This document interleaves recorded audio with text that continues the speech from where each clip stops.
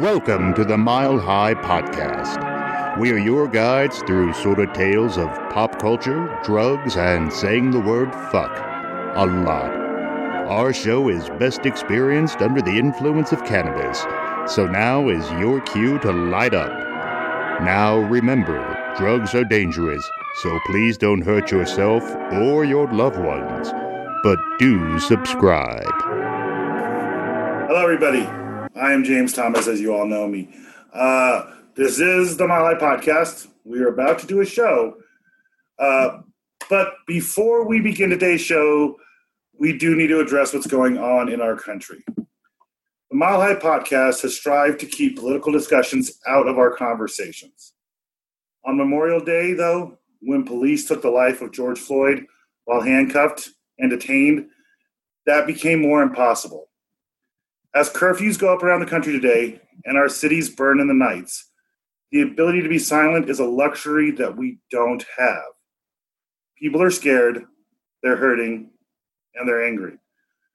Oppressed voices are striving to be heard, even though those cries historically have fallen on deaf ears, regardless if they had said Black Lives Matter or I can't breathe. In times like these, it's easy to lose sight of the fact that we are all uniquely different and wonderful in our own ways. And that there are things that bond us. There are things that we share. Our love of our families, our desires to leave our children a better world than the one that was given to us. And one thing many of us do share is our love of weed. One of the first discussions that we had on what this show was going to be was that it was an escape from the realities of the outside world. For an hour every week, we hoped that we could give you a place where you felt comfortable to light up a joint and allow us to make you laugh, to make you think. We wanted an environment where people who may not see eye to eye on everything, or even very much at all, can come to discuss and expand our world and our views by passing a pipe, as many of cultures have done before us. We know our listeners come from every walk of life. We have loyal listeners in red states. We have loyal listeners in blue states. We have male and female listeners. We have straight people and members of the LGBTQ community. We have fans from America and countless countries around the world. We are a community that welcomes everyone, and we will remain that way. So, before we go and do what we like to do and celebrate our love of weed, we are going to take a moment of silence for George Floyd and the countless other George Floyds that didn't make the news. For the communities that are hurting today, for the 100,000 plus people who have died from the coronavirus in this country, and quite frankly, for our country as a whole, because we all need this. So, I'm going to bring the panel on the screen. I'd like you to join me in the panel, take this moment of silence, and then we'll get to the show that you tuned in to see.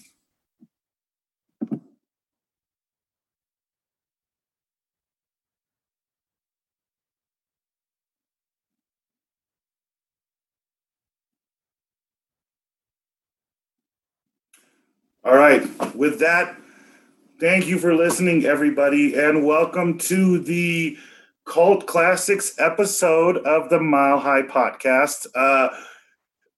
We were going to do it last night. We didn't do it last night. A lot of stuff came up, and so we're here today. We're going to do it on a Saturday. We're streaming live on Facebook, so if you want to talk to us down there.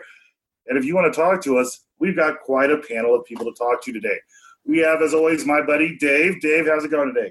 Hey, what's going on? Hey, we already have people commenting in the Facebook Live. So shout out to Sean. He's our first one listening. Sean. Hey, Sean. Yeah, what's up, buddy? Nice. What did Sean say before I move on? Anything He said, "Hi guys." I'm sure my parents are going to be on here too soon. So we can always count on them for some viewership. Paul and Betsy, we can. They're our most loyal viewers, right? We know who they our buy my viewers weed. are. They watch my show, man. They're great parents. With me, as always, is also the Nerd Corner. The Nerd Corner, once again, in the craziest of all our background. Nerd Corner, how are you doing today? Doing all right. Good to be here. Got so Ralph Nerd Corner, your background. So we're very, very divisive in our panels from last week. So I hope we have some more backgrounds for us this week. You know, definitely less CG characters this time, though. that was a lot, and it was weird to stay focused on it. But I like how if you turn to the side, look how Nerd Corner and we're pretty serious because we have our. We speak through our ears. We're professionals. Turn to the side, Nerd Corner. Let them see your ear. Oh, yes. Yeah. See, we're professional. We got the Bluetooth. We're serious about this. Exactly. That's how you got to be. That's why we bought it, not so we could exercise, but to be able to talk while we do that. And it does double duty. This is my exercise. Clearly from the bayou of Princess and the Frog, we have Nancy Wilson. She took a break from Heart to show back up to our show. Nancy, welcome. Hi. Nice to see everybody. Good to see you as well. And somewhere between Minnesota and Colorado, we have got Santori sitting in the car. Santori, you come to us from the most unique places sometimes. Well, I'm always on the go when there's a show that happens, and I don't know how that works out. But, yes, you always catch me on the run. So here I am in the car. I'm on my way out of Minnesota. So. The good news about this is, the funny thing is that sometimes Santori likes to sit out on his patio, and he gets this big wind going on.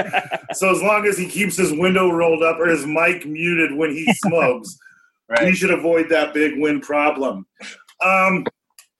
So we're all here. I'm going to go in a circle, and you guys just tell me what you've been up to. We're not going to go into what we're watching. I know we're all in quarantine, but maybe you have something interesting. Santori, since you're in a car, I imagine you have more of a story than the rest of us. So we're going to start with you. What have you been up to since we saw you last on this show about a week ago? Well, since the last show, I actually last night I pretty much stayed in, safe, away from what was going on in Minneapolis. Didn't want to be around that this time, even though I was there first night. It all went down. And then today I had a nice little family friend gathering of saying, goodbye, because I'm on my way back to Colorado. But that's pretty much it. And I'm on my way. So I try and keep safe. And we can't wait to see you, Santori. We're really excited for you to make it. Nerd Corner, what have you been up to? What have you been up to this week? Anything exciting? No, actually haven't had a lot of time to focus on much beyond school, which is frustrating. It's not as fun as the games or Netflix, but I trying to be productive occasionally. But it's overrated. Being productive is way overrated. Oh yeah, definitely. And what about you, Nancy? What are you been up to this week? Anything exciting? Have I been up to anything? I don't know. All the days blend together. I'm still in the house. I'm quarantined. So I am boring. I do a lot of yard work. I've learned a lot about grass and roses. Perfect for this show. Stole the joke right off from under me. Exciting grass, though. But it feels so good when you take care of it yourself. And, watching TV. Nice. So I guess we'll get to that later. Yes, we will definitely get to that. Dave, I know you're back out in the world and everything. You're probably seeing more than at least me, Nerd Corner, me, Chris, and Nancy are. Santori might be seeing more than you. But what's going on in your world? What have you been doing last week? Yeah, my answer is definitely in between you guys and Santori. Like, not nearly as exciting as Santori. Definitely not as boring as your guys' days. My store opened up this week. It was great to see my customers again and get with my crew. It's just weird because, we have to navigate this new world and try to find some sort of normality in this completely different world that we're walking into. So it was a stressful week, but it was fun. It was just fun to get back to work full-time at my own store. And then I just recorded my Race to Space read-along podcast, and that'll be up here pretty soon. Yeah. Very cool. I personally, we did, like I said earlier, we did the James and the Giant Country a little earlier in this week. We have the Facebook Live version up. I'm working on the edited version. There was one scene in there that everybody who was on it will understand, where I was making jokes in regarding to pictures that I thought was coming up on my shared screen, but all it was doing was holding up the folder of where the pictures were. I thought that was intentional.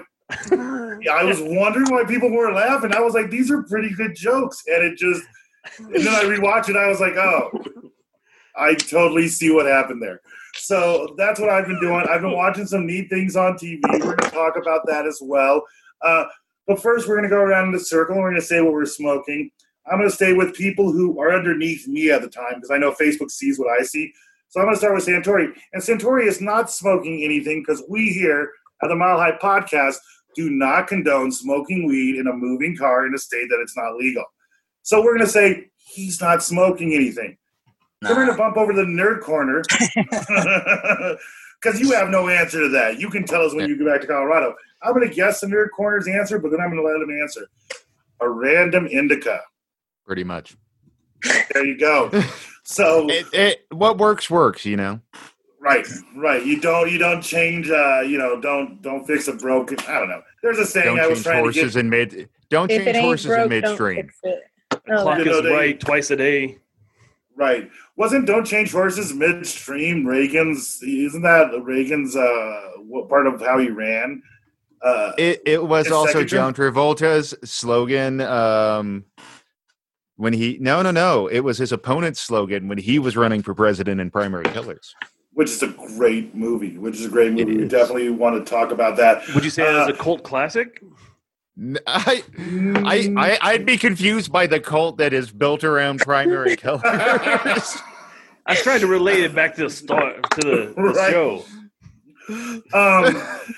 That would be a weird cult to be built around that. Nancy, what are you smoking?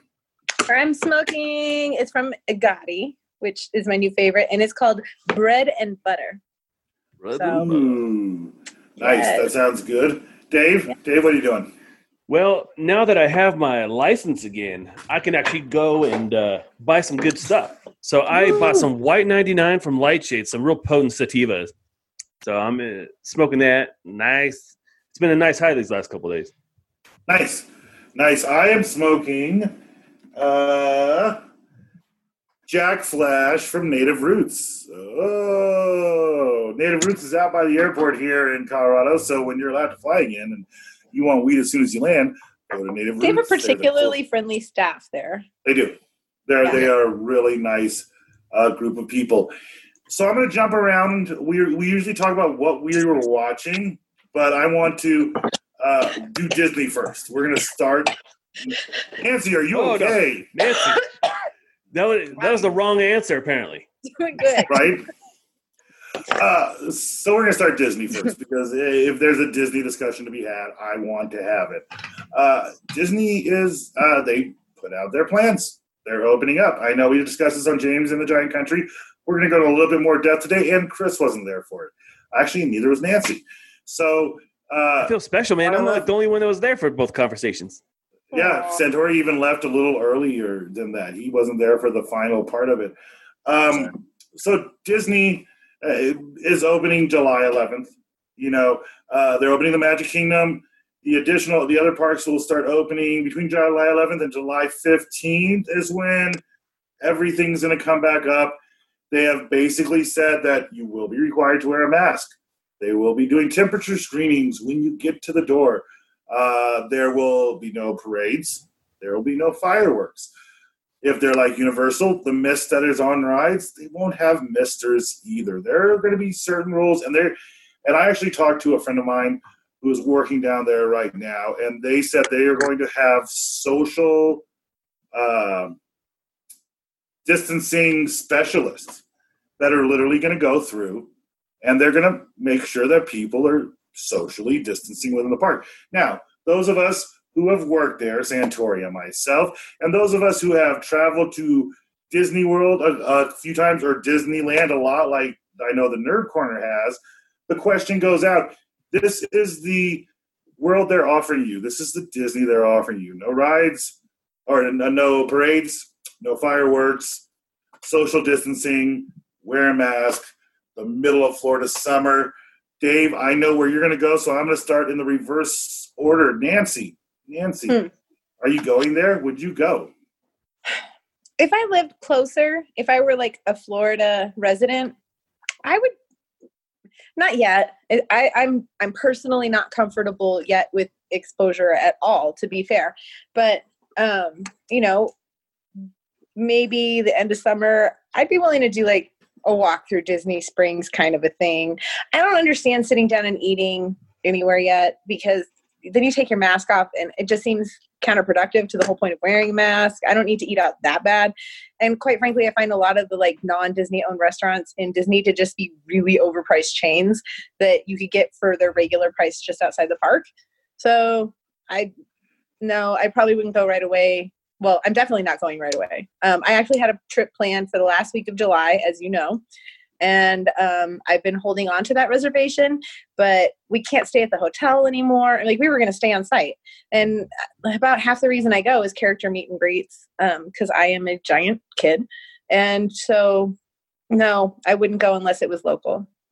But it's not against the rules. I think they're doing the best they can. They have a huge undertaking that they are trying to be responsible about, and I respect their choices. I just personally can't afford to go and not get everything they offer when I'm there. And that's a fair point. That's what I hear from a lot of people. Dave, I got to point out, you are like right on either Roy or Walt's ball area right now. Like, that's their crotch. And if it's Disney World, that's Roy Disney's ball area right now. So, and it looks like that's the Disney World castle. So I'm actually in front of Disney. It looks like he's about to give me a back rub when I do this. With his penis. And so I'm going to, Santori, you and I work there. We're going to talk to you in a second, but I'm in a Disney group with Chris. I know Chris has some really big opinions on this. Chris, July 11th. I know you spent a lot of time at Disneyland. You've been to Disney World a few times yourself. What's your feeling about them opening, and would you go? I think they're reopening too soon, but I also understand,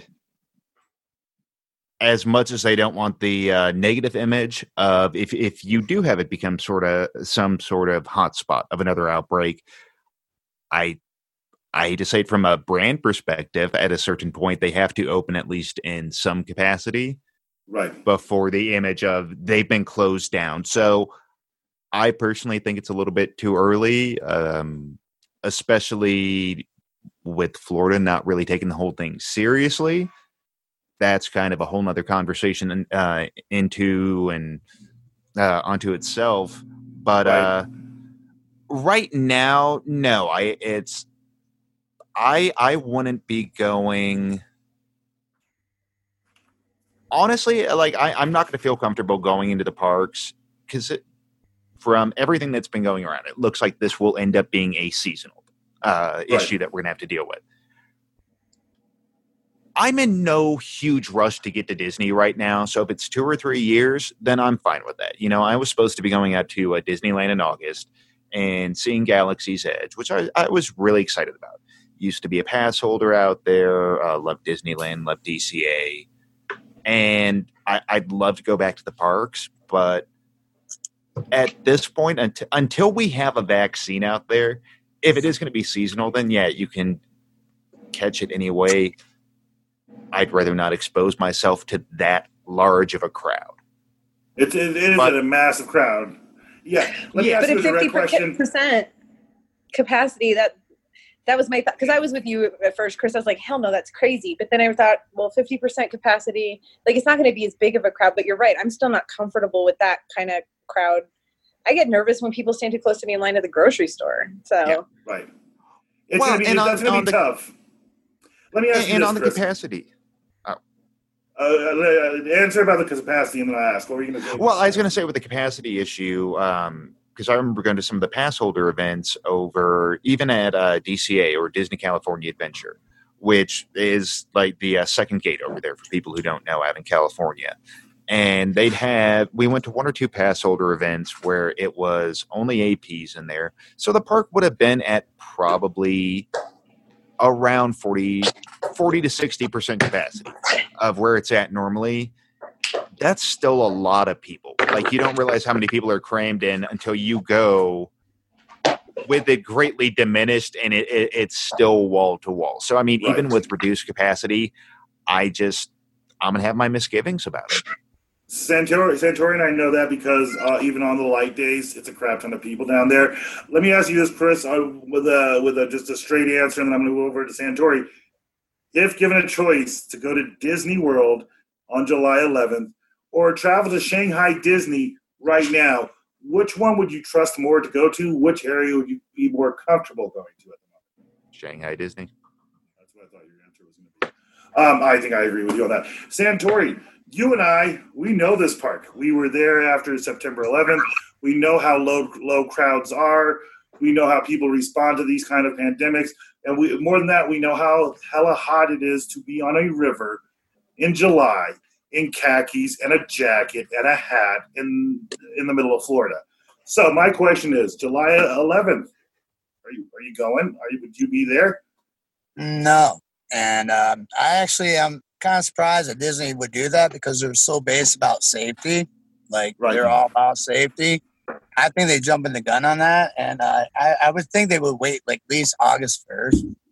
But I don't know what they're doing, but I would not go. I mean, because like you said, khakis and on a hot river. I mean, I carried a towel with me for where I went. So Right. And we all did. We had to. Yeah. It's miserable, yeah. And listen, I think the mask is a safe point. I think we should all be wearing masks whenever we go outside. Right. I understand people who don't want to wear I've been saying that for years, and people thought I was crazy. Well, that's because you were crazy for years. So, but We just all thought you're crazy. Right. Now everybody's in the same boat.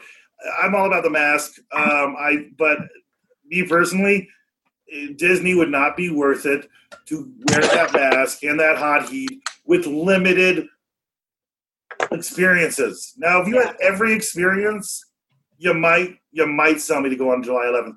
But I do know somebody who would go there, and that's who we're going to go to next. And I know this because we talked not only last night on a friendship level about this, but the night before on the James the Giant Country. So, Dave, the floor is yours. You're down to go to Disney. I'm down to go to Disney. One, because I'm still kind of living on a high from when I went to Disney right before everything shut down. So had such a great time. As you can see, I went to Galaxy's Edge down there. Roy's balls are no longer over my shoulder. I felt uncomfortable with Roy Disney's balls on my shoulder, so I had to go to Galaxy's Edge. No, I had such a great time, and my family, we don't really care about the meet and greets. We didn't care about the fireworks. For us, it was the rides and just being at the park. And if you were going to say in the end of August, your reservations are still valid that you made like a year ago, and the rides that you want to ride are still open, for us, it would still be worth it. I totally get where you guys are coming from, though, because you guys are in there for more of a different experience than my family was. But for the experience that my family likes better, we would still go because we would get pretty much the same experience that we had. But we are definitely in the minority, and I totally agree with your guys' not wanting to go because you guys are more experiential than we were. We were just there for the attraction. And I don't necessarily think you're in the minority per se as the Grand Country is concerned. You're definitely in the minority of this group. But and that's what people don't understand. People will go to Disney. There are people who specifically want to go for these rides and everything. Let me ask you this, Dave. Although you say you would go, you are not a medical expert and you don't live in the state of Florida, but do you believe they're opening too soon? Yeah. Oh, I would say that for sure. Absolutely. Yeah. And that kind of, so without giving out too much personal information, we are no longer concerned about contracting coronavirus. We've kind of already been down that path. And so for us, the risk is a lot less than a lot of other people. We kind of have built an immunity to it now, and hopefully that the science is correct on that. And so we're not as concerned about going down there. We would have to quarantine and be safe while we're down there. But for the average person who maybe has not gotten sick, they should definitely avoid going there and for at least a little while, especially at the beginning, because they're still trying to learn everything. They're still trying to get it down and give them a few months to operate under this new model, and then it'll be safer. I'd be more confident in September than I would in August. I definitely think Disney set this up to have an ability to pull out. Universal opens this coming Friday. Legoland said, "Hey, you can come and you don't even have to wear a mask in Legoland," and I'm like, who cares? You're Legoland, man. Like, it's not the same thing. SeaWorld's letting you ride dolphins. Right. Anything you want. On SeaWorld, they're putting the mask on the whale instead of you. Right. They're like, no, the whale's mask. You're safe. SeaWorld, please come see us. They're actually trying to move away from the aquatic marine time world into a theme park, which, what a stupid name SeaWorld would be if you actually have no sea animals in it. No. I have a story. In the Bay Area, there is a park. It used to be called Marine World Africa USA. And It was basically a very cheap version of a SeaWorld. It had a whale show, pink flamingos, a boat show, all that fun stuff. And they showed a John Waters film there? Yeah, how'd you know? You were there. No, they did start, like, it only had like 2 rides my entire childhood. It was just about the bird shows and everything. And then one year they were closed, and the year after they opened up with like 15 rides, and like a good 5 or 6 of them were like adult thrill rides. They doubled the price. They removed the whales. And everybody still kept going. Their name is still Marine World Africa USA, and they've just decorated everything to be jungle themed and water themed to fit the name. But it's a cheaper thrill park, because the only other option for the Bay Area is an 8-hour drive to Disneyland, or like your little mom and pop carnival type things, or Six Flags. There's one in San Jose, but that's like $80, and it's not as good as the other Six Flags. I mean, Elitch's, it's better than Elitch's, but that's about so much. I would say this one thing about James. I'm going to chime in real quick. Our buddy Sean agrees with you and Nancy, Chris, and Santori. He would want the full experience of going to Disney. So he's with you. It's a bang for your buck. But think about it. If you lived in Orlando right now and you, let's say, also were in a situation where you weren't worried about catching it and you're not caring for people that you're worried about spreading it to, and you already bought your annual pass, why wouldn't you go? I mean, just to check it out every once in a while. It really depends on what you've already invested into it and where you are. And for the record, I would go to Universal over Disney, to be honest with you. Blasphemy in this area. Would you have your wizard robe, though? That's the real question there, Dave. Well, I wouldn't have to wear a face mask because I'm protected by magic. Masca Patrono. That's what. There's going to be some asshole that shows up on Friday when Universal opens up. Expel us, Corona. I will say this before we move on. One thing about SeaWorld is that even if they get rid of everything, as far as Orlando SeaWorld, they've got killer property. So where they're located at, big positive for them. They could either make it a fun park or sell it to Universal, quite honestly. Those are their 2 options. Just one thing, because I'm a theme park geek as well. Yeah. With SeaWorld, what you can do, you get rid of the big animal shows, you put in aquariums, have a focus on nature, and then build up coasters. Yeah.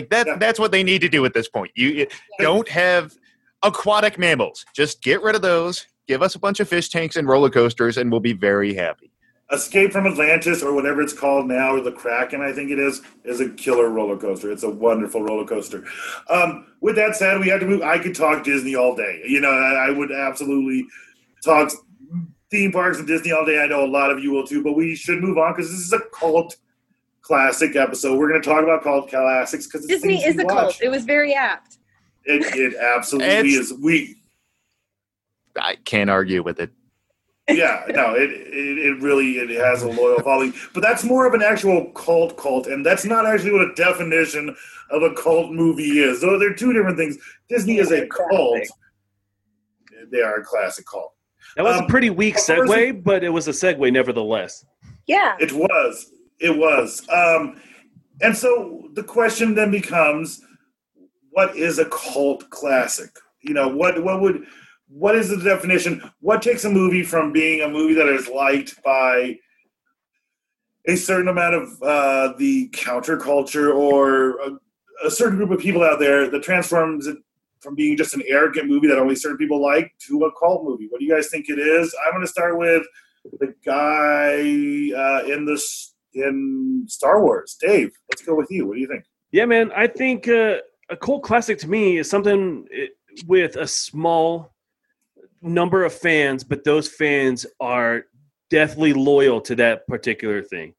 And so when I'm thinking of cult classics, like the cult classics, I'm thinking like there are just a few number of people, but they really love that particular thing. And that's what makes it a cult. And it's cherished amongst that group. That's a fair answer. Santori, what's your definition of a cult classic when it comes to a movie? He pretty much summed it up. But if you want to define a movie by a title of what a cult classic would, I would have to say it'd be your favorite movie, James, which would be Rocky Horror Picture Show. That's a cult classic. I've seen that movie a lot of times. But for me, my cult classic movie. I'm glad you added classic after that. Right? That was a long pause. You like that? Yeah. No. Revenge of the Killer Tomatoes. That would be a great movie. Good movie. Great movie. That's a great choice. That's what I got. Kentucky Fried Movie. Yep. Kentucky Fried Movie, also good. Yeah.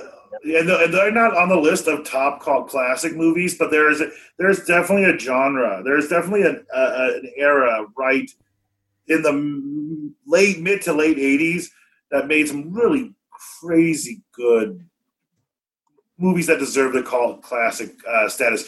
Chris, do you disagree with anything that they've said about what defines a cult classic movie? Like the only thing for me, and Dave was saying that you have a smaller audience, and I think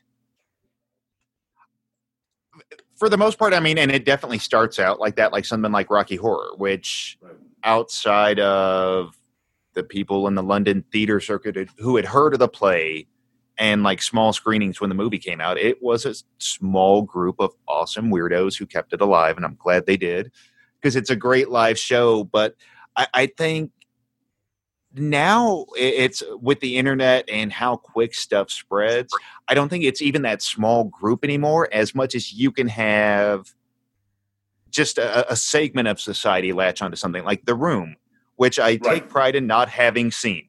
And it's like, I don't know, but now it's like you no longer need to have that like small group of people running the independent theaters that are doing these showings, which is how you got stuff like Kentucky Fried Movie or Rocky Horror. Now, once again, I'm trying to think of other examples like The Room, but that style of movie that you can get a wide-reaching cult classic nowadays, for lack of a better term. But otherwise, yeah, I'd agree with pretty much everything they said. And it's typically going to be films that are off the beaten path. Like I made the joke earlier when Nancy was talking about Pink Flamingos, that I think that, and heck, pretty much anything John Waters puts out, those are all things that would fall under the cult classics. And that's definitely going to be one of those where it's the smaller group, because there are a lot of people who are like, oh, I've seen Serial Mom, or I've seen one of the versions of Hairspray, and it's like, watch Pink Flamingos, watch some other stuff. And a deep John Waters dive. Nancy, what do you think? Do you think they all defined it? Do you have anything else that you would throw in what defines a cult movie to you? No, I've never totally. I struggle with that, because I understand the concept. I don't disagree with anything they said.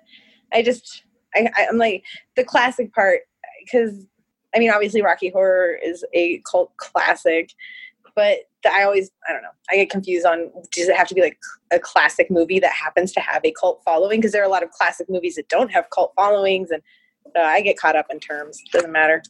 But I agree with you guys. There you go. So the next question would be, what are some of our favorite cult classic movies? And this is fun. Actually, here's what we're going to do. We're going to do something different. I didn't have a huge James's game set up for this because I was going to do a bracket system. but we're going to play a different, small, quick version of James's game because Rolling Stone came out with their 25 biggest cult classic movies in history. I'm going to read this off, and I just want you guys to let me know if you've seen them because going over this list, I would say I've probably seen slightly more than half. So the game is going to be who's seen the most cult classic movies. I'm pretty good with math, so I'm going to try to keep it in my head, but I know Chris is too. He's pulling up something right now to keep track of something. As the spreadsheet goes, so Dave, you got to do the filming on this part. I'm going to be 10 keying it over here. All right. So cult classics. Movies. Talk among yourselves. I didn't have this prepared. Talk about what you, Dave. Talk amongst yourselves. Talk about the movie that's behind you right now because that's one of my favorite movies, and it's definitely a cult comedy. What is that? Yeah.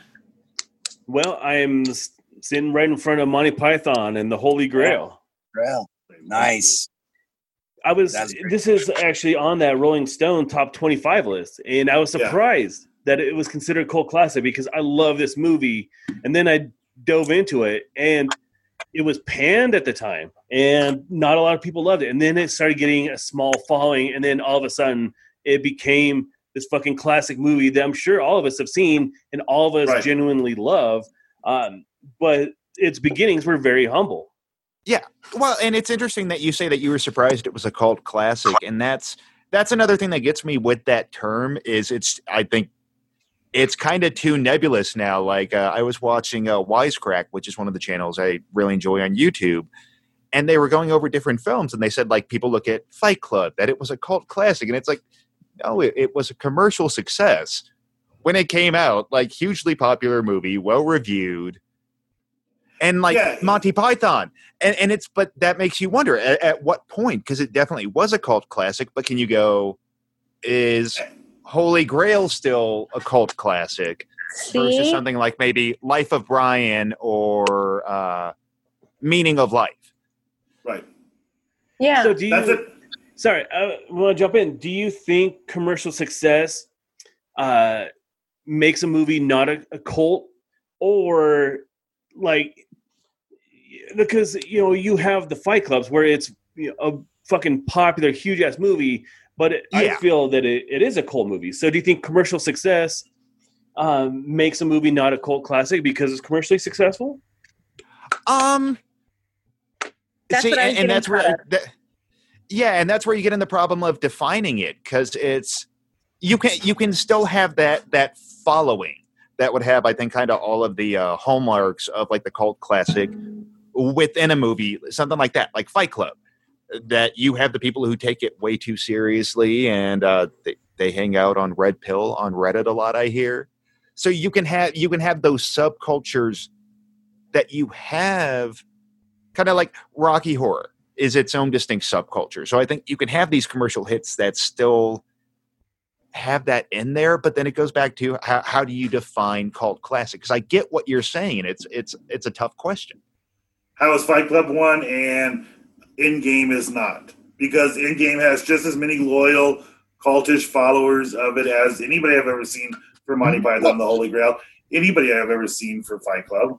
And what about, like, I mean, no offense to any of the fans, Harry Potter, they made an entire theme park off of it. You can't tell me that's not a cult following. I mean, and it's a classic. And young classic, we'll call it. Before we go into the game and before we talk about the ones that we love the most, do you feel like cult classics is something that's about to fade away? Do you feel like we will be producing new cult classics? Do you think in an era where anybody can make anything, anybody can put anything online, and you have access to every movie ever made, do you think there will still be cult classics going forward? I think there will be more. I should have picked somebody. And since all three of you talked and Santori didn't say shit, we're starting with Santori, and then I'll move Santori. on to you. What do you think, Santori? Is that the end of the cult movies? I think the cult movies already ended. I actually haven't, I don't know what the latest cult movie has been in many years that I know of. So the answer, I think it's already ended. And would like to hope that, Hollywood or, somebody figure it out and start something up again, because, cult classics are hilarious usually, and they're just fun and silly and wacky. So we need that in our lives. Silly and Yeah, wacky. we definitely need that. But the question I'm going to ask you this, Santori, do you think when these directors were making these movies, their goal was to make a cult movie? And you say you wish Hollywood would do that. These movies became cult classics. They didn't know they were making cult classics, were they? So can it even be made? Even if you wanted to, you had all the money in the world and you can go do it, and you said, fuck, I'm going to make a cult classic movie. Can you do that right now, Santori? No, because I don't think their intentions really were a cult classic, because I think it became a cult classic because of the fans.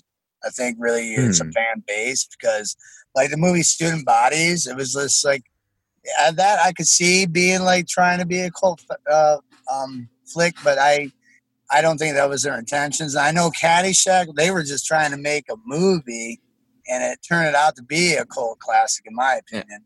But I don't think the directors have it in their mind. They're going like, hey, let's go make a a certain movie that only people will figure it out, unless it has been done. Like people like myself know about these movies that are cult classics that I could go ahead like, all right, let's try and make it a cult classic. I mean,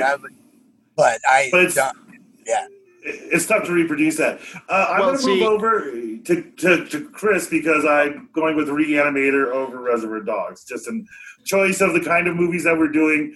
Reanimator in my mind wins out over Reservoir Dogs. I like that you got the reference, which I actually watched it again for the first time in probably 20 years, not long ago. And I was like, all right, it's going to be cheesy and it won't hold up. No, it holds up.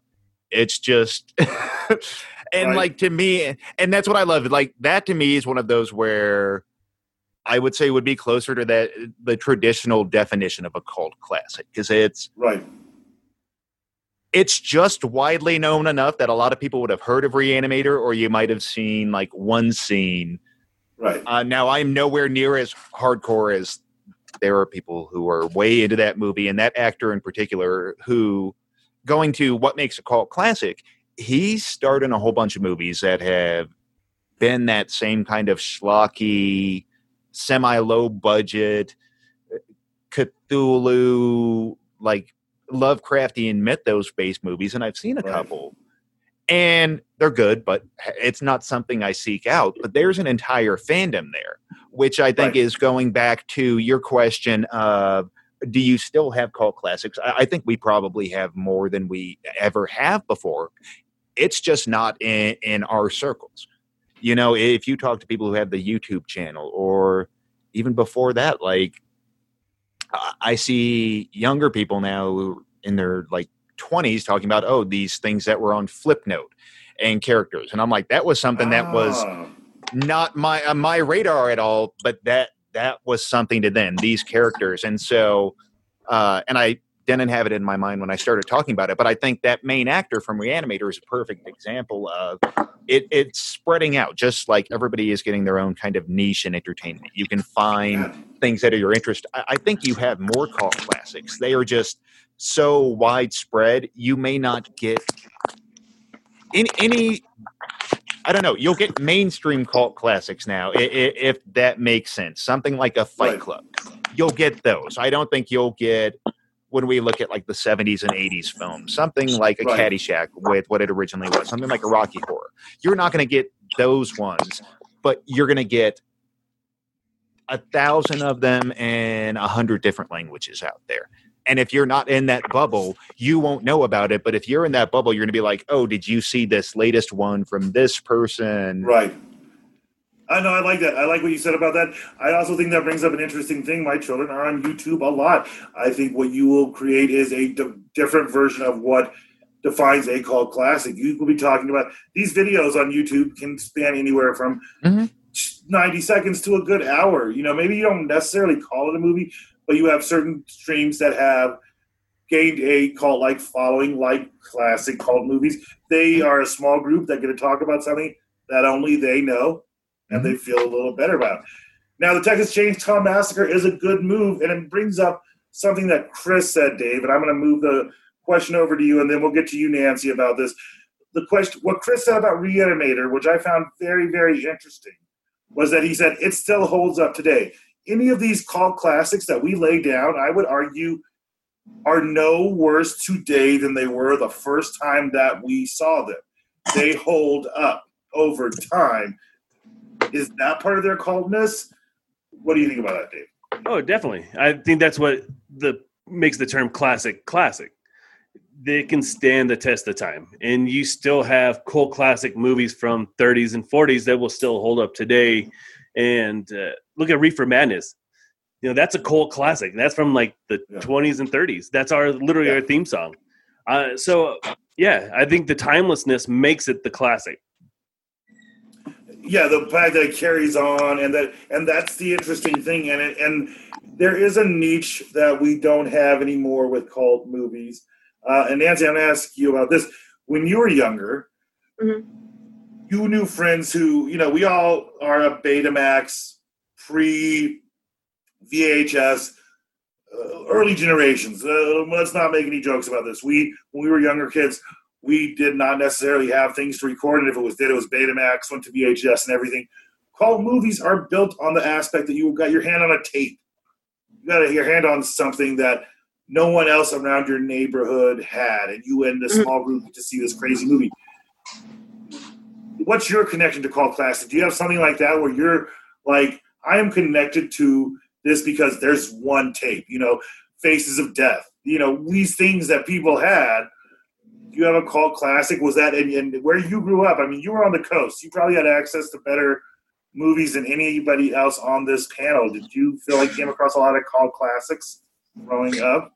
I don't think I came across any more than anybody else. I wasn't a particularly big, I watched movies, so, but, actually during this, I kind of looked up some different definitions of what a cult classic, what qualifies as a cult classic. And it is pretty much the general consensus seems to be that it's just anything with a cult following, whether it happened to be commercially successful or otherwise, that has lasted the test of time, like you were talking about a minute ago. Nice. So, that hence cult and classic. That's literally all it is. So it doesn't matter whether it was, according to the general consensus of Google, it doesn't seem to matter if it is a high-end super feature film, because I was thinking about that. Like I was torn, like Harry Potter, like I was saying before, they have a huge cult following. They have a huge budget. Batman, the Joker, and the whole Harley Quinn thing, there's a huge cult following in there, and they have a huge budget. But there's a lot of lower end movies. And I actually think that because of the internet and the shutdown, people will get more creative, and movies and shows will be shared more online. And I see this happening in music too, where because it's on the internet, because there's not a DJ telling you, listen to this if you like this style of music, you're exposed to so much more. And I think it will create new cult followings of things that people didn't even know they liked until they see it. I think that's fair. I think that is a fair argument to make. I think what our access to this much media will bring people that may not have seen these things out going forward. Right. We're going to play this quick game. The way we're going to test this out, I just want you guys, I'm going to read off the movie. You are going to raise your hand if you haven't seen the movie. Chris, you just need to keep, if you have not seen the movie, okay? Chris, you're just keeping track of how many movies. There's something's bound to go wrong. Yeah, just raise your hand if you've seen the movie. That'll make this spreadsheet so much easier. Yeah. Okay, Chris. Okay, raise your hand if you. I like to be confusing, but all right. We're gonna raise our hand if we've seen the movies. We got 25 movies. We're gonna find out who's the strongest cult follower, and then we're gonna talk about our favorite, and then we're gonna talk about one other thing before we close it off. So, welcome to a very thrown together, cheap little version of James's Games, based on cult movies, and it is literally reading things off of a website. So, 25 movies. Raise your hand if you've seen it, and we'll talk a little bit about the movie as it pops up. All right. Number 25, Army of Darkness. Santori, have you seen it? I can't see your hand. Okay, you have not. So, Santori has not seen Army of Darkness. Feelings for the four of us who have seen Army of Darkness. This is my boomstick. I mean... That's what are we great. Great movie? I love that movie. Man, I love that movie so much. Although I Chris? will say this, great movie. Evil Dead 2, though, I think is still like my favorite in the franchise. It's just like peak Bruce Campbell physical comedy. Yeah. Now you're Bruce on Campbell Bruce is a Campbell's cult actor. shit. He is He like is a cult the epitome of a cult actor. Yeah, give me a second. My audio is breaking up. I have to make sure that I can hear you guys. Okay. Well, with that, I'm going to ask Nancy. What do you think? Army of Darkness? Yeah, it was okay. Like I loved Evil Dead. I used to make my mom watch it every Halloween with me, all 3 movies every Halloween. She hated it, but I loved it. It was not my favorite. I think I'm with Chris. I kind of like 2, but Him fighting the hand is just amazing. Right. Yeah, exactly. I just kind of feel like, and I don't want to say it's great because this is 25 out of 25. So I know there's going to be 24 other better movies somewhere in there. And I don't want to give it a great. It wasn't a great. Yeah. I want to say I saw Army of Darkness before I saw Evil Dead. So Same. That makes sense. I attach myself to that universe, but through that movie. Yeah. So I Yeah. agree. See, yeah, Same. I saw Army of Darkness first, except for as a small child, and I didn't realize it was Evil Dead until years later. Scanning through the channels at night, I happened on the scene where the hag reaches up from the basement and stabs her through the Achilles tendon with a pencil. Oh, It's like, yeah. I would have been 6 or 7, and that scene was like burned into my head for years, and had become a big Army of Darkness fan. Watch Evil Dead 2, and then I go back and watch the original. I'm like, God damn it, Sam Raimi. You Yeah. traumatized me. And yeah, there's some. The first and the second movie have some much more intense scenes than Army of Darkness. Army of Darkness is just Bruce Campbell, Campbelling up as much as he can. Oh, yeah. Okay, we're gonna move on because we can't get stuck on Army of Darkness. Another thing that I'm sure we could talk about for a very, very long time. So number 24, a movie directed and written by George Harrison of the Beatles called Withnail and I. Has anyone seen Withnail and I? No. With Mail and I? Withnail. Yeah, it's a name. Withnail. Withnail. Withnail and I. It was produced by George Harrison of the Beatles. I know Did nothing you Never about even verify heard it. of it's it. not just a guy with the same name or anything? That's a good question. No, I did not. I just assumed it was George. Oh. Just like I assumed you're Weird Nancy place Wilson to go. Ramard. Are you not Nancy Wilson Ramard? I These am people not. have famous. Okay, I'm also see, not the jazz singer Nancy Wilson either. Just to clear that up. if your name is the name of somebody in a famous group, I'm just going to assume that you're in that group. Here's what it says about that movie. Right around the same time, he scored a huge comeback hit with I've Got My Mind Set on You. George Harrison produced this hysterical black comedy about 2 struggling actors in London in 1969. Tired of life in the city, they travel north to a country cottage and get into all sorts of misadventures. This has become a hugely beloved movie in England, though most Americans have never heard of it. There you Never go. heard of it, but I'm gonna go and search it out for sure. It sounds great. Yeah, see, you have to. Nancy, you're all over the place with some audio there, girl. My battery's Um, dying. I thought it was charging and it wasn't. So technical All right. difficulties. Back off. I know her answer to this one. Number 23, The Princess Bride. I love that movie. Yeah, so we've all seen the movie. Santori loves the movie. What do you guys think? I mean, is there really anything that we need to say about The Princess No, Bride? Love it. Great. As you wish. Like a good, Great movie. yeah, it's such a wonderful movie that we don't even need to talk about it because Anybody want a peanut? Right. Stop that rhyming. Now I mean it.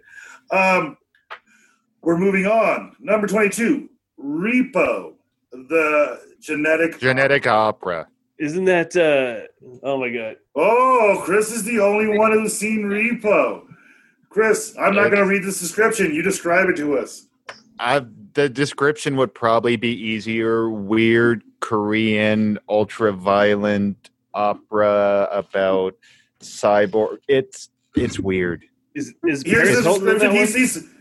one? No. Here's what it comes down to. Here's the description, and Chris is right. It's a better description, and even it doesn't make sense. A movie about an organ transplants in a dystopian future doesn't seem like the right fit for a rock opera, but director Darren Lynn Bosman found a way to make it work. Simply put, the movie takes place in the year 2056, when organ failure has become a huge problem.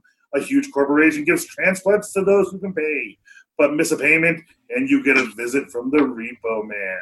You really, really don't want that to happen. And by the way, Paris Hilton is in this movie. I was correct. Oh, really? Who is? Paris Hilton. Paris Hilton? Wow. Oh.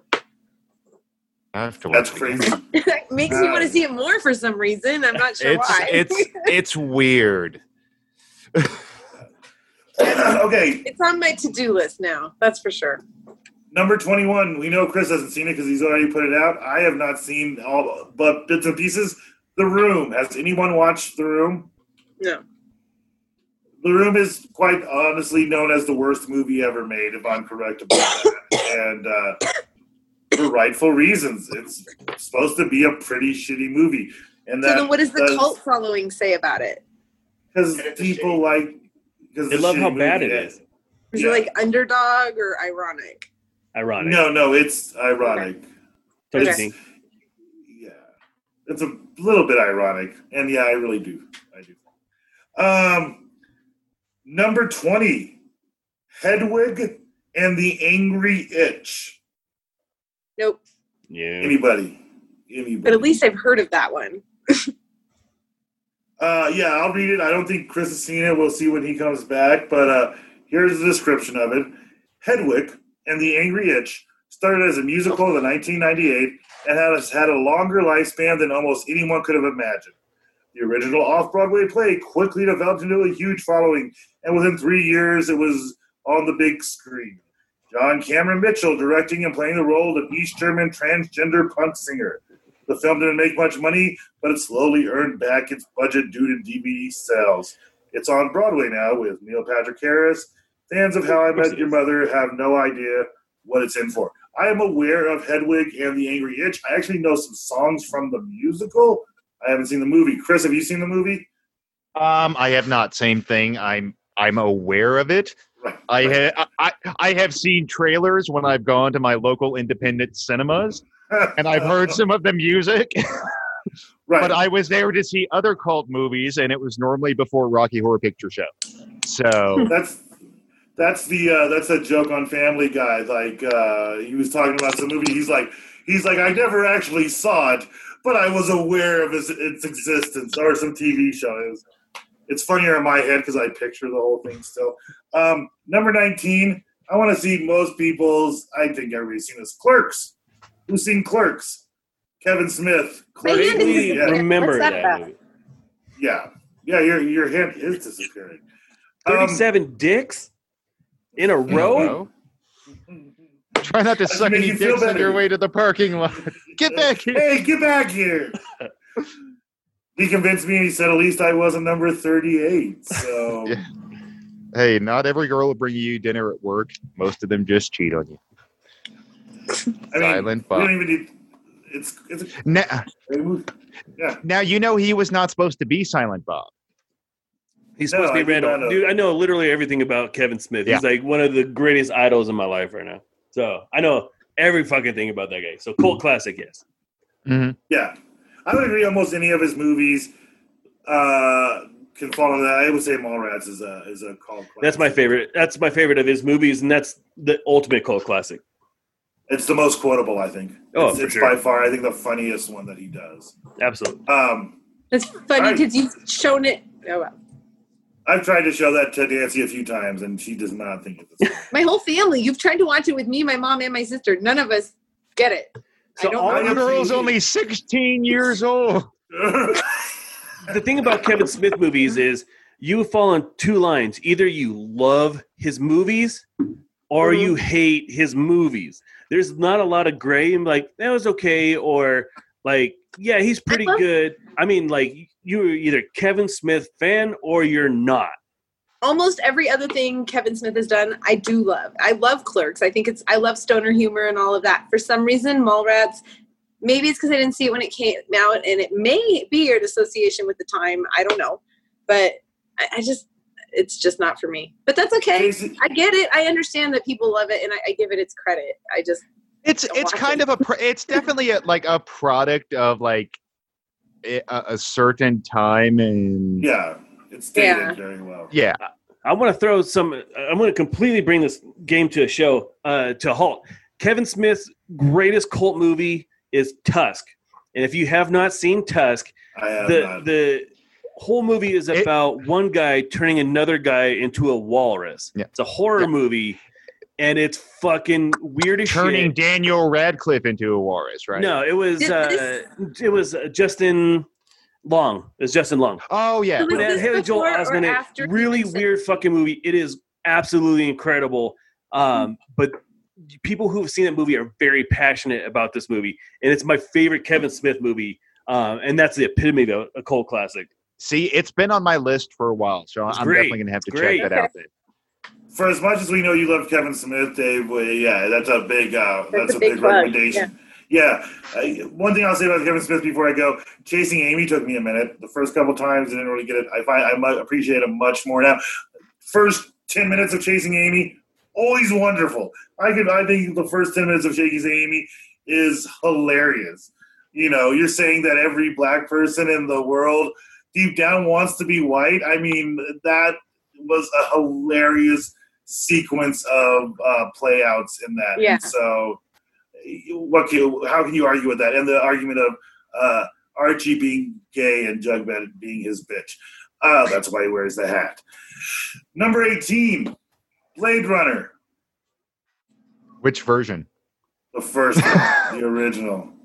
Santori, have you seen Blade Runner? Which version? No. Yeah, this is... For some reason, I thought of Wesley Snipes being a superhero. Just didn't I don't know. No, that's Blade. No, we're talking Blade. A Blade Runner. Blade is fucking cool as shit. Wait, Blade Runner is that? Some motherfuckers always trying to ice skate uphill. That's all I have to say about Blade. Blade Runner. Wait, is that? Oh no, I've never seen it. That's Harrison Ford. Yeah, no, I've never seen it. I was thinking that other movie. Never seen it. Yeah, but you did see Blade. Strangely, you never saw Blade either. No, he was explaining why he didn't see Blade. Yeah, he just knew of it. Have you seen Sling Blade with Billy Bob Thornton? Ooh, that's a great movie. I reckon I've seen it. I reckon I've seen it. French fried potatoes.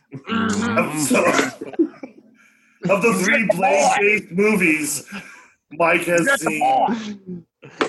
You don't know better. Get the ball. That makes perfect sense, actually. Those of us seen Blade Runner, do we have anything super to say about it? I mean, Blade Runner's a great sci-fi. Sci-fi works well in cult movies. I don't know what else to say about it. What do you guys think? Yeah, it's fine. Yeah. All right. That was easy. Blade Runner, we all like it. We don't have much to say about it. Moving on. Dave, it was your background. Monty Python and the Holy Grail. Who's seen Monty Python and the Holy Grail? Yeah. I mean, and this is an example of what I think is a cult movie because the first time I saw Monty Python and the Holy Grail, someone had a VHS. You would hear, I think I heard about it at Scout Camp. You know what I mean? Little 4th and 5th graders, maybe 3rd graders, joking about this movie and not knowing where it was, and me not being able to find it. And I think it was actually my cousin's boyfriend, Paul, who had the first copy that we ever saw, or my Uncle Scott. One of those two people showed. No, Monty Python. I have to step in on this. That actually would have been our parents. Well, they were the ones. Yeah. Yeah, my parents. It was the rest. It was the rest of the family who introduced us to the more out there. Yeah. of Monty Python. Yeah, that's true. They're the ones who expand the Monty thing. But yeah, they love my parents love Grail. Grail's a super funny movie. Argument of the Life of Brian. There's a lot of other Monty Python movies that are really, really good. Grail is definitely the most accessible right. of Monty Python. And the funniest to quote. You can't really quote Life of Brian well. Yeah. Because you can quote the movie so much. That's what makes it a classic. It's not the best out of Life of Brian or whatnot, but it is definitely the most quotable. Oh, yeah. Yeah, no. Let's You always not go look on to the bright Camelot. side of life, though. Especially in On these second days. thought, it's a silly place. Yeah, I mean, great. Just that's what I feel about a cult movie is that we can quote those lines. The other thing about The Princess Bride, our buddy Lewis, my buddy Lewis can recite that entire movie. I've sat in the car with Lewis, and he knows every line from Princess Bride from beginning to end, and almost every line to Monty Python. It's the movies that you watch over and over and over again. Number 16, this came up on our list too, Fight Club. Oh, you guys broke the first rule about Fight Club, and that's never talk about Fight Club. Now y'all admitted it was out there. I mean, I guess it's a cult movie. It was a cult DVD. Here's what I'm going to argue about Fight Club, and then I'm going to let you guys talk about it. I think what made it a cult wasn't necessarily the movie. I think when they packaged that DVD, it came out with more extras. It came out with more visions. It came out. That DVD was I'm showing you what the future of movies and how we're going to be able to show you every aspect of it is going to be. It was the most. For a single movie, I think that it was the most packaged DVD ever. I know people who bought the DVD before ever seeing the movie. Opinions about the movie and what I had to say. I hadn't thought about that now because I mean, when it came out, it was a success in theaters. But now that you mentioned that about the DVD, that was a showcase title. Right. Even if you didn't like Fight Club, you had that because you're like, look at these menus. They're sleek. They come in from the side. And it was one of really the first ones where they took advantage of the things that you could do with the DVD that you couldn't do with VHS. That would have been, it's one of the only movies where I've gone through. I've watched all the director's stuff. I've watched David Fincher do this, how they do the special effects. And you're right. That was completely a showcase title of like, oh, you haven't upgraded. Can your VHS player do this? It's what you would show off to brag to your friend who did not have the DVD player yet, but you just got your PS2. And all around on a decent movie. What do you think about that, Dave? What do you think about the DVD aspect and just the movie in general? No, you nailed it on the head. I didn't even think about that, and of course, then I go back to like, oh yeah, that's how I saw Fight Club, and I watched all the extras, and that's it. So you nailed it right on the head, Nancy. Yeah, strangely enough, my parents both suggested that movie to me, and then I think my mom, she got it for me, and so The weird thing is I've watched it since then, and I feel like it's not as deep as we thought it was, but it also touches on some interesting issues. It doesn't get the fight part doesn't give it enough credit about its talk about like insanity and mental health, and so I thought it was a decent enough movie. I get why it has a cult following. Yeah. Santori, what do you think? I can see it being a cult following. I mean, I never thought it would be, but I thought it was a good movie, and I think Edward Norton did a great, acting job, performance. Mm-hmm. Yeah. One of my favorites. Oh yeah, Edward. It was a good movie. I can see why. And probably one of the strongest Edward Norton performances outside of that. What he did with Richard Gere. Give me a prime suspect. Oh, Primal Fear. Primal Fear. Mm-hmm. And that's the one that put him on the map for me, because when you saw that, it was just like chilling. And Right. It was so much better than the Hulk. All right, we're moving on. Just got to say, the Hulk's not that bad. And somebody had it's also not that good either. Well, I'm not disagreeing. Someone should say right here. 15. We're on number 15. The Blues Brothers. Yeah. Oh wait, I've actually never seen the entire thing. I've seen. Really? I've never seen it in one sitting. I am sure I have seen all of the Blues Brothers. That's fair. And the Blues Brothers is a mismatched movie as it is. One of my a really enjoyable movie. All I want to say about that, because another thing I could dive deep into is I'm going to say the Blues Brothers 2000 bothered the hell out of me in comparison to the Blues Brothers. Mm-hmm. But I know people who love that movie. It was so much better. That's it. I was like, how did they make this great movie so much greater by just adding John Goodman? Right. You look at it and you're like, John Goodman should have always, been in this movie. Nancy, you got anything to say about the Blues Brothers? No. I watched it. It was good. That was good. Santori, you're slightly older than us. You got to have a deeper feeling to that Belushi. I was just, it was a great movie because you had like a really great cast. You had Candy in there, Belushi, Aykroyd. You even had Ray Charles, James Brown, Aretha Franklin, everybody. Yeah. I mean, it was great, and it was funny, and it was entertainment from the beginning to the end. And I think it's a great movie. I agree. I would say the only argument I'd say about my Blues Brothers 2000 against myself is while the movie is not as good, the music they have on there, and the people they have performing on there are just great. Super classic. And Edward Norton's Hawk has shown up in the back of Chris's. Hey, Blues Brothers 2000 has a good version of Ghost Riders in the Sky. I'll give it that. They have a good collection of people that should be able to make really good music. Number 14, Warriors, come out and play. Can you dig it? You haven't seen. I think the three of us. I want to know, Chris and Nancy. Neither of you seen the Warriors? What? Why? I've never even heard of it until you mentioned it to me today. It's one of those. It's been on my list. I heard the PS2 game was actually no. I've heard the PS2 game was fantastic. It's sequel, prequel, but yeah, it's one of those. It's on the list and just haven't gotten around to it yet. Is that why Puff Daddy in the beginning of that one song, he's like, "Bad boys, come out and play"? Yes. Is that a parody of that movie? Yeah. Oh, I didn't know that. You probably know pop culture Can you references. dig it? Yeah. Oh, okay. Yeah. No, I've never seen it though. Yeah, the pop culture references. You have heard it sampled on 100 different rap songs. Yeah.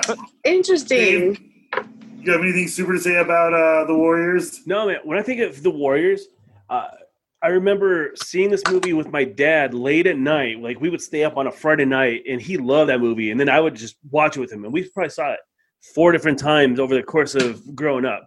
And so when I think of that movie, have very fond memories of that movie because I related to watching it with my dad. That's fair. Santori, you got anything great to say about it, or you ready to move on? No, I mean, just it's another great classic. Just all I gotta say. I mean, yeah, great. Dave, is anybody saying anything in the chat room? Has Sean or your parents jumped in? Rob Robert from Florida is in the house, and he loves the Warriors. Yeah, all right. Warriors is an absolute great movie. And what up, Rob? I was about to say, give a shout, Rob. No, we're gonna get that's probably your boy, Mo Santori. Yeah, man, that's my boy. Hi, Rob. Hey, Rob, what's up? Thanks for watching the show. All right. Number 14 or number 13, Dazed and Confused. Oh yeah. If you got to give your stoner card away if you have not seen Dazed and Confused. We will take that shit away from you until you have watched that movie. Right. This is we would have just shut off your camera had you not. It's a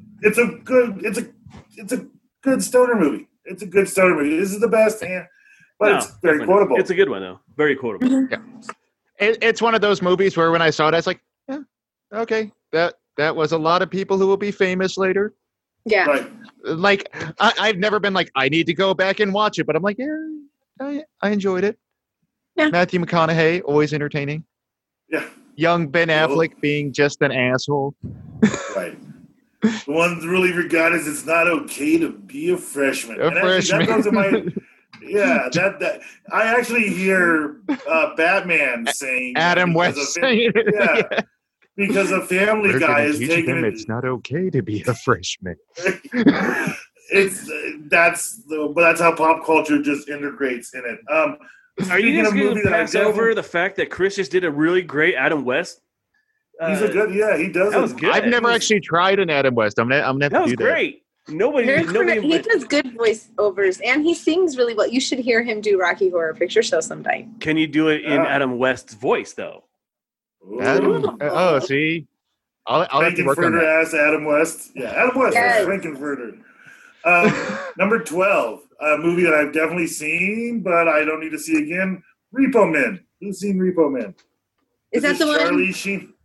It's Charlie Sheen and Emilio Estevez's only movie together. Are they like Oh, garbage men in an Yeah. apartment building? Okay.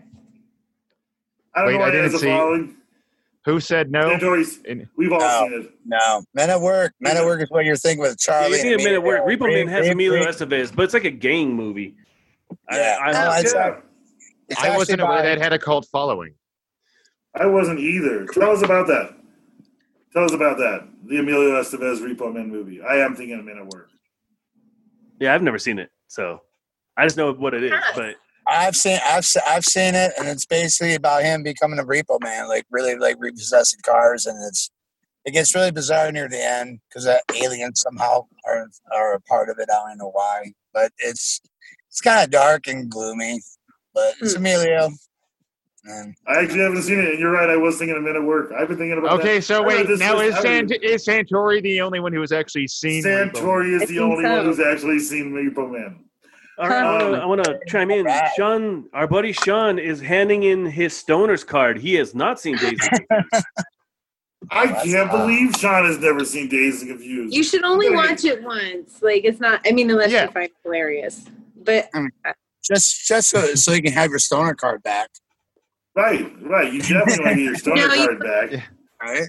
You've after seen this Far much Escape time, enough Sean shine. gets to keep it. He earned it.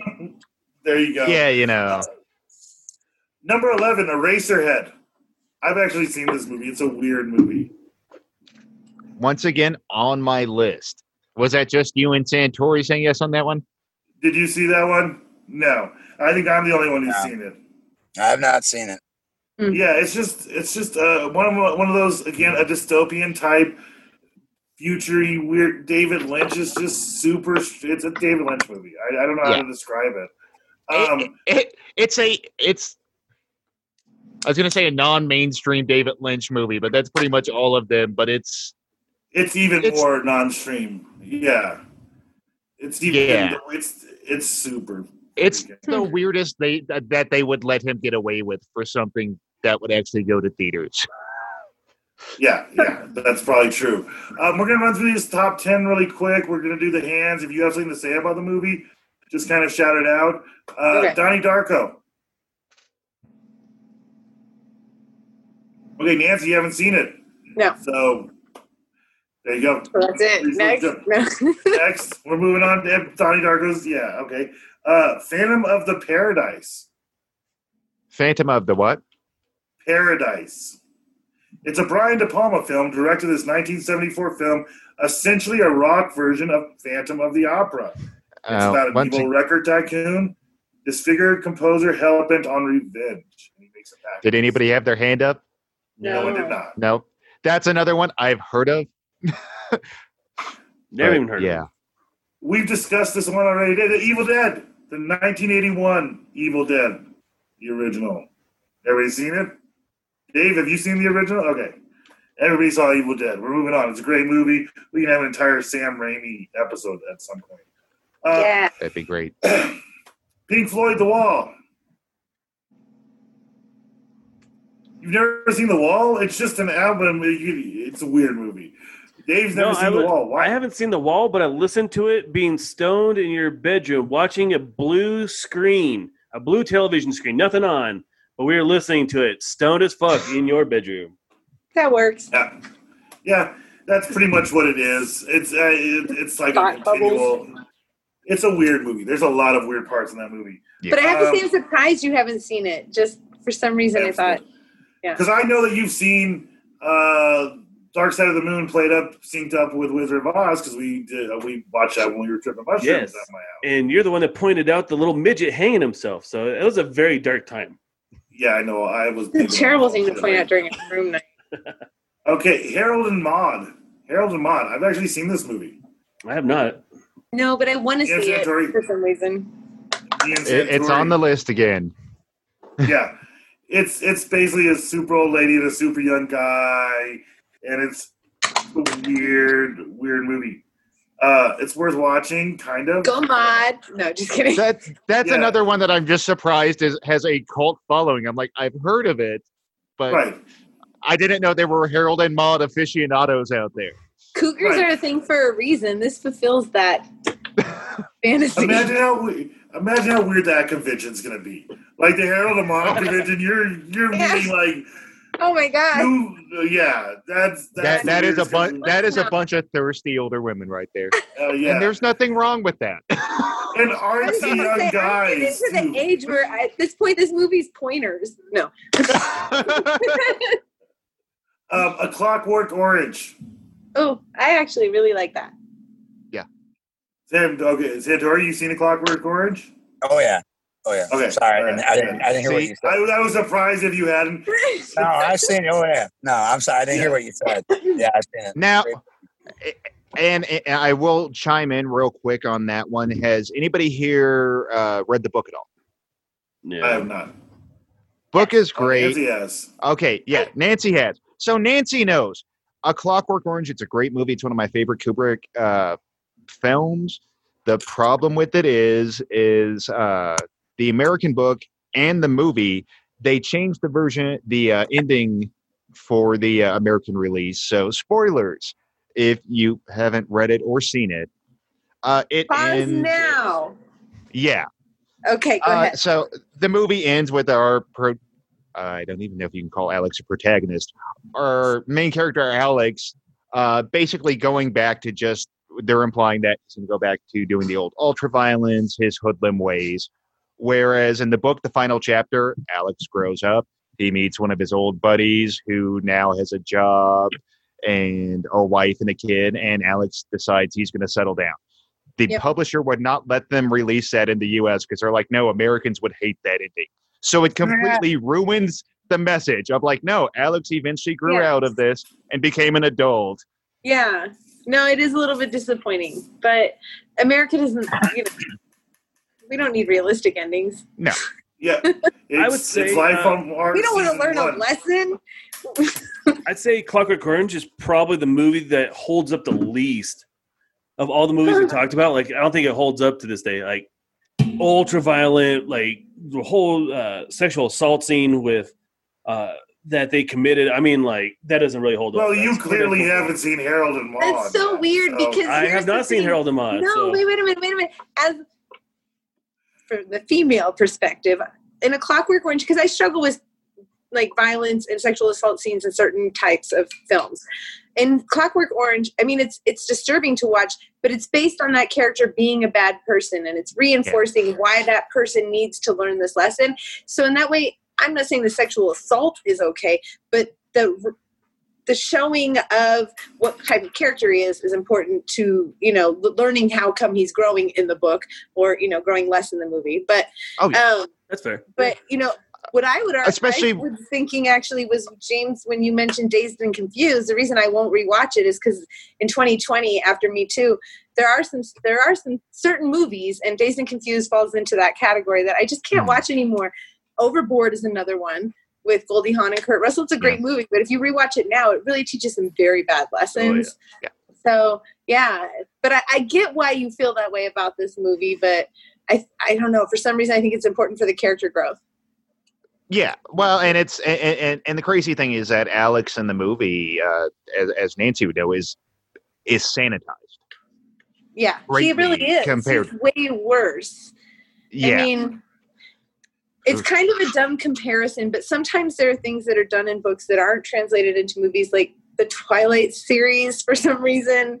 Like the main character, Bella, I can't remember, is it Bella? I'm super stoned. Bella Swan. Yeah, she has super funny inner dialogue, like thoughts that you can't. So the movie doesn't do it justice. Like she looks mopey, but she's thinking hilarious things in the book. That's what I always want to tell people. Like James will tell you, when I read the book, I laughed out loud several times, and I don't like to admit that. It was hard to admit that. That is all. Whereas in Hunger Games, after a while in the books, I'm just like, oh God, Katniss, choose one of the boys. They're good up until the last one. It's interesting, and then it's. Interesting. Okay. That was a weekend wasted. Sorry. No problem. All right, moving on to number 4. We're going to go with Pulp Fiction. Pulp Fiction. Who's all seen Pulp Fiction? I find it to be slightly overrated on some different parts. I've seen better Quentin Tarantino. It's not my favorite Quentin Tarantino movie by a long shot. I don't think it's remotely that great quotable even, but I understand the calmness behind it. Argue, fight me, tell me I'm wrong about anything I just said. Anyone? Eh. I think it's great. It's one of my top Tarantino movies. My wife actually would say that's her top Tarantino movie. But great. I think it's a great movie. I think number 4 is probably a really good spot for it. Well, and it's a great ensemble film, and even though we got a lot of really poor imitators after that, I like that it let that kind of non-linear style of film And it almost become seemed a like little bit more several mainstream. stories. Yeah. Yeah. I like Now, that. unfortunately, that means we have like crappy rom-coms for every holiday now, following that format. Yes. Hey, but Leap Year is a good one. Leap Year is great. So we're going to turn this up to 11 and say, have you seen This Is Spinal Tap? I'm ashamed that I have not. It's pretty funny. I've seen most of. Have you seen the Simpsons episode where they reference this? Where they pretty much do This Is Spinal Tap? Yes. Yeah. And I've seen most of what is it, Peter Guest? No, Most of his Guest. other movies. Christopher Guest. Guest. I've seen most of the other stuff. I've seen A Mighty Wind. I've seen Best of Show. I've just somehow never gotten around to seeing Spinal Tap. R.I.P. Fred Willard, by the way. Yeah. Oh, He's so Oh. great in those Christopher Guest movies. Yeah, it's sad to see him go. Yeah. Number 2, The Big Lebowski. Oh man, I didn't finish talk it. about So quotable movie.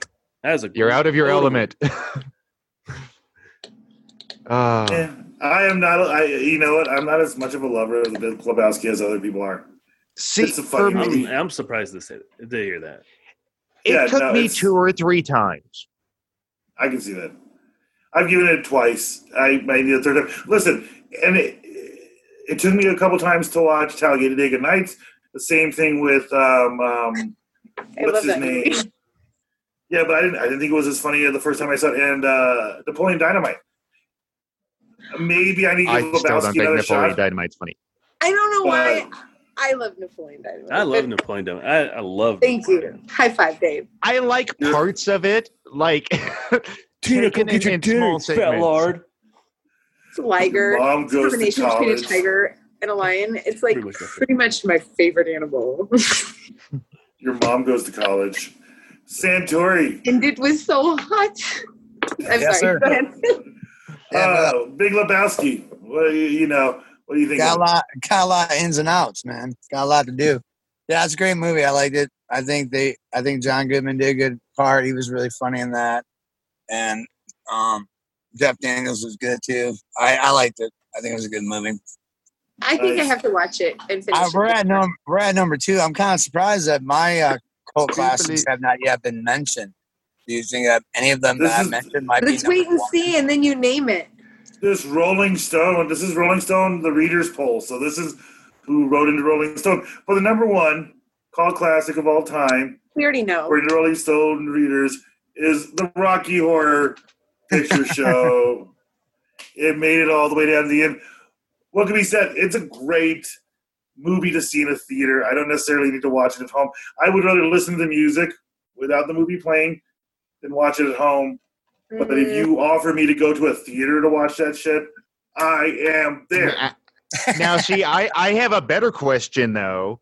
Who here has seen Shock Treatment? The sequel. Nope. That's because it's not as cult of a movie as Rocky Horror. You should watch it. Just Is it still a musical? it's yes. It Okay. I will add it to my list. it's not great, but it's the absurdity of it. Although with cult classics, going back to Rocky Horror, Richard O'Brien, who wrote it and is Riff Raff, also in, and I'm sure Dave, I have a feeling you would have seen this one, also in another great cult classic, Dark City. Oh yeah, great movie. Kiefer Sutherland. Yeah. Richard O'Brien is Mr. Sleep, creepy as hell. Interesting. I've added it.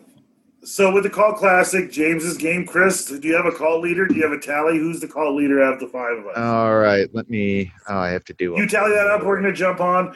We're going to move away from cult classics until Chris tells us who our cult leader is. And we're going to jump back to.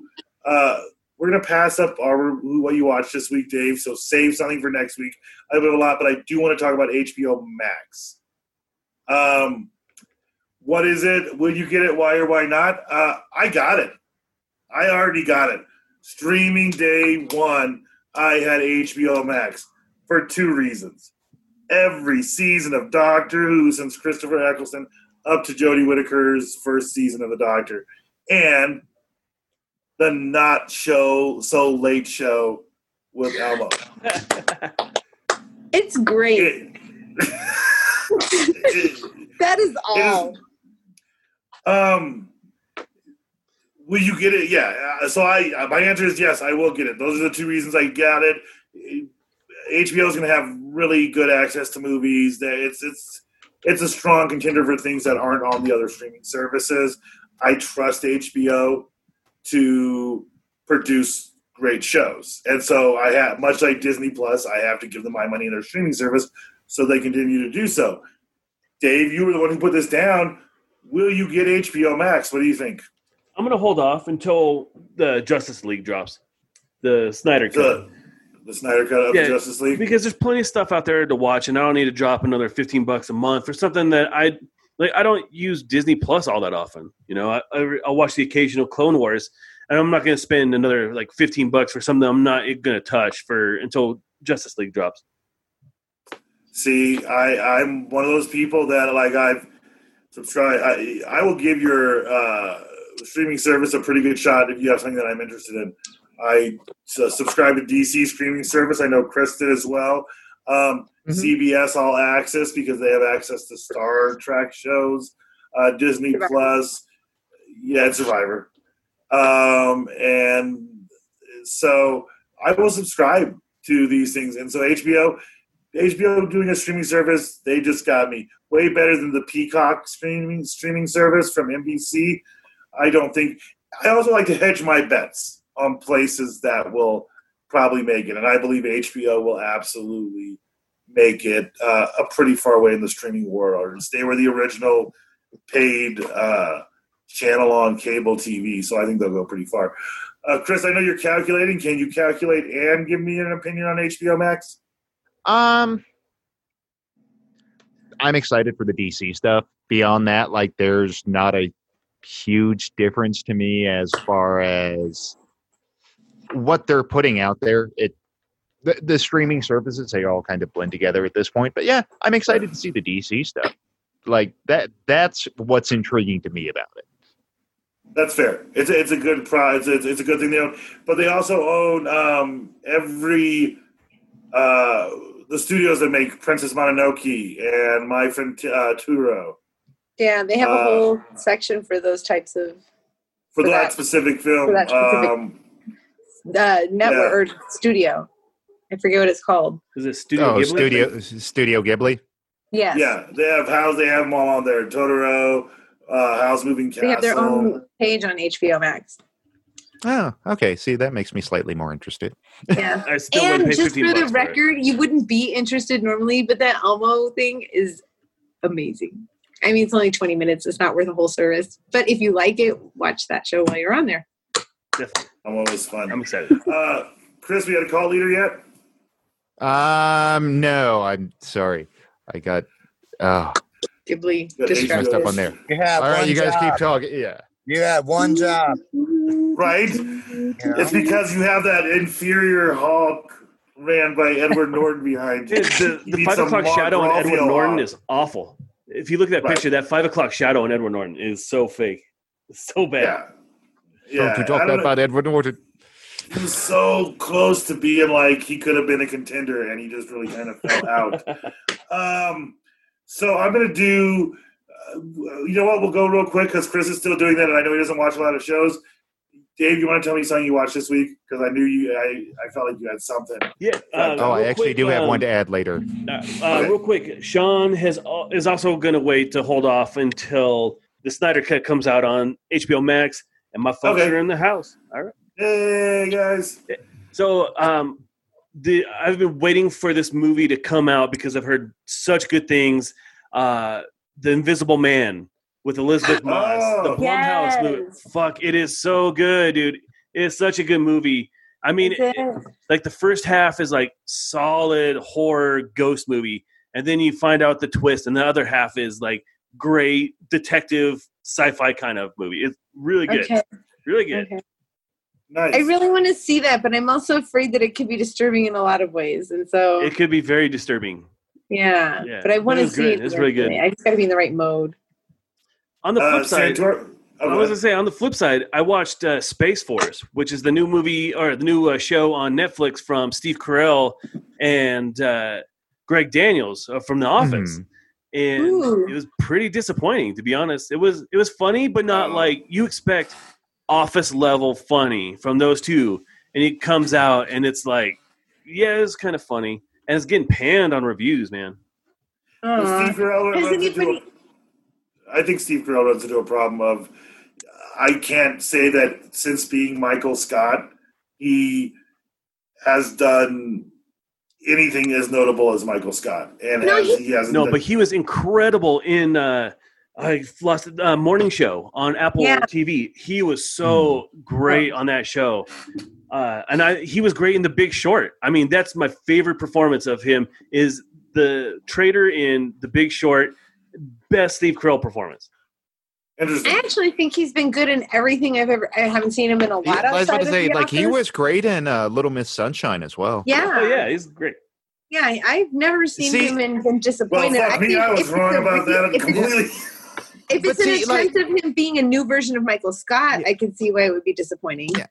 Well, in Space Force, for me, I still want to see it because, like, that to me, even from the previews and just looking at the cast, I'm like, I'm not going in expecting like a very, to use the Simpsons thing, a funny haha show because I'm like Malkovich and Steve Carell. I'm like, You can go either way. The problem is you don't know Yeah. if it's a parody show or if it's like an alternate universe kind of show. Like, I mean, they changed the names of like Trump and Pelosi and all that, but Yeah. you know, it's a direct show like based off of Trump. You know, so Is it Yeah. too on you the don't know if it's nose? parody or not. You don't. I'm sorry, was is it? it? Is it like too on the nose for being Yeah, subtle? Okay. Yeah, it's pretty on the nose. Okay. So like, Hmm. but it is still funny. You get some laughs, and Steve Carell is always great, and he does this great dance scene to Kokomo from the Beach Boys. And so I'm not spoiling anything. It's really funny. It's a really funny scene. Okay. There you go. Chris, you said you wanted to say that you watched something this week. Yes, and I will say before I do that, you managed to edge out at the end, James, with 19 on the total there. That makes sense. I am the cult leader. Thank you, thank you, thank you. You What was know. everybody else's numbers? Where was everybody else at? You had Santori right behind you at 17. Myself and Dave at 16, and we had Nancy at 15. So all pretty well rounded there as far as our cult films go. Yeah, So, over the 50% mark. All of us. Yeah. Of the 25, we're You know- well over. You know. No, for me, and I've only watched the first 2 episodes so far, but started watching Upload on Amazon, and really enjoyable so far. Yeah, very good Is things. that the one with Robbie You're the Armel? third person I've heard that from in like 2 days. Yeah, So, it's with Arrow's brother. I'm like, I Yeah, just think I'm Robbie like the Armel, more handsome of the 2 Arnells. yeah, And yeah. it's funny, it's lighthearted, but because I mean just because of the the story of the show where it's an afterlife and you can get uploaded in there and it's a comedy show, but you get the Black Mirror elements just by virtue of it being that type of story. But even Okay. with it being lighthearted and like positive, when they do have those moments of like satire or commentary, they are incredibly biting and dark.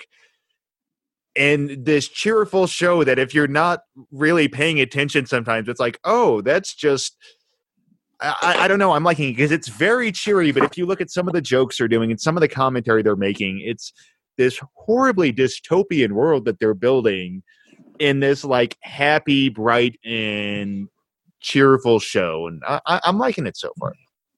Interesting. Well, and like you are the second person that has recommended that. I think our buddy DW and his wife. Recommended. Yeah, and then DK actually mentioned it recently yesterday. Yeah. So a lot of it's one of those people we keep around here. A lot of our D initial name friends. Yeah. Well, and like so far, just from the first 2 episodes, and I mean, Good Place is obviously in a league of its own, but it's in that same style of show, which I think you're going to see as a trend for a little while now, of a bit more philosophical, maybe a show with like a question, for lack of a better term. But yeah, where it's funny and it's like, here we're actually going to look at something, which it's another one of those connections I hadn't made until now, but I imagine that's a result of something like The Good Place and something you'll probably see other shows do, where it's, here's a setting, but give you something to think about as well. A linear story for sitcoms is really what I felt The Good Place kind of did, is a episodic, not a standalone. It's episodic. It's telling a story over a season, right? Oh, well, yeah, and it's doing it over a season, but what I was talking about is more like it's that with A Good Place that there was such a philosophical focus on there. Okay. And that upload seems like it's going to have some of those types of themes, and that's what I'm thinking. I'm like, you might see that kind of coming around for shows for a little while now after The Good Place, of, like I said, a show with a question at that point. I like the concept of that. Guys, we have ran a really long show right now, longer than I really thought we were going to end up doing. So we're going to run around. We're going to do some quick plugs, and we're gonna wrap this up. And we'll talk about a little bit more stuff next time we get together. I'm going to go the reverse way. Dave, you got to do the final plug. Chris, anything to plug this week? No, just check out Nerd Corner on Twitch, twitch.tv /nerd_corner. I'm going to be trying to get some VR streams up this week. Got to get through the schoolwork, though. It's the main thing right now. But yeah, check that out. And yeah, that's where you can find me. Otherwise, I just appear on random stuff here and there. So you'll see me around. If not, I'll see you. Truckee Pacific supports School. Truckee Pacific. Truckee specifically supports Specifically school. Truckee Specific. Yeah. So do that, and we'll be happy to see the Nerd Corner come back. Nancy, what about you? You have anything to promote? Continue to check with Mile High Podcast for upcoming updates. There you go. Santori, we're going to move on to you. I know your shit went down last week, man. I know that you don't have a podcast to promote like you did before. At this moment, no, but I still have Facebook, Santori Facebook. So if you want to check me out, you might see me do a couple live things, maybe in the future. But yeah, so I might start be doing that, and then, hopefully we talked about a project. Yes, you and I got a project coming up, and then like hopefully when I get back to Colorado, I'll pick up something. But for right now, just Facebook, and I just want to say thank you guys for having me on, and to my Minneapolis family and friends. I just want y'all, I want you to stay safe and everyone be good to each other. But yeah. So thank you very much for having me on. Absolutely, brother. We're happy to have you anytime. Dave, what are you plugging up this week? All right, I got a episode of the Race to Space. I don't know. Chris, every time you talk about my plugs, Chris loses it a little bit. So I don't know if you're not. Just the way James is. What? I don't know what he's talking about. Mind me. Don't mind me. I'm just here. So you race through space. All right, the Race to Space Read Along podcast is going to drop probably tomorrow. I just recorded that. And I have a short story coming out, a horror-related COVID-19 horror story that I'm going to be hawking on all my sites that I am attached to. So keep an eye out for that. Nice. Chris, is that a giant picture of Edward Norton? No. It looks like it, yeah. It is. It is. I can see from his eyes. but at least you're not in his balls like Dave was with Roy Disney earlier today. So here's my big promotion. We have James the Giant Country. You're going to see the YouTube uploaded version later. My jokes will make more sense in there. A lot of things are happening, guys. I'll be doing a lot more James the Giant Country from this new studio background, actually. Other than that, keep an eye out for what's coming on. Check out the Nerd Corner. Check out Truckee Pacific and everything Dave has coming out. Santori and I are working on a show. Nancy has something coming down the pipeline, I believe. If you want to reach us, you can reach us on Facebook at Mile High Podcast and at Truckee Pacific. If you want to reach us on Instagram, who DK, we are actually going to put in charge. People don't know this, and I haven't talked about Dave, but none of us are doing anything, and she volunteered. She's going to do our social media on Instagram. We'll see how that works out. But DK, Yay. if you want to see us on Instagram, it's at Mile High Podcast, and our Twitter is at High Podcast. That's POTcast. Our email is milehighpodcast@gmail.com and truckeepacific@gmail.com. And the most important thing, if you like what we do here, like and subscribe, do all that stuff that you're supposed to. You should But hit the also bell. give us and to click the bell to be notified when we make new videos. One of these two areas. But give us money, because money makes us happy. And the way to make us happy is to give us money here at Venmo, at Mile High Podcast, and at Truckee Pacific. Both of those places, we thought, hey, what if so many people tried to give us money that it gets backed up? We clearly need two different versions on how to get money. So reach out to us. I'd like to thank people in our chat room who showed up. It's always fun. I like doing this live now. We're going to get more people coming in and communicating. So for everybody out there, thank you for tuning into the Mile High Podcast, and we will see you again soon. Be good to each other. Bye. Be good to each other.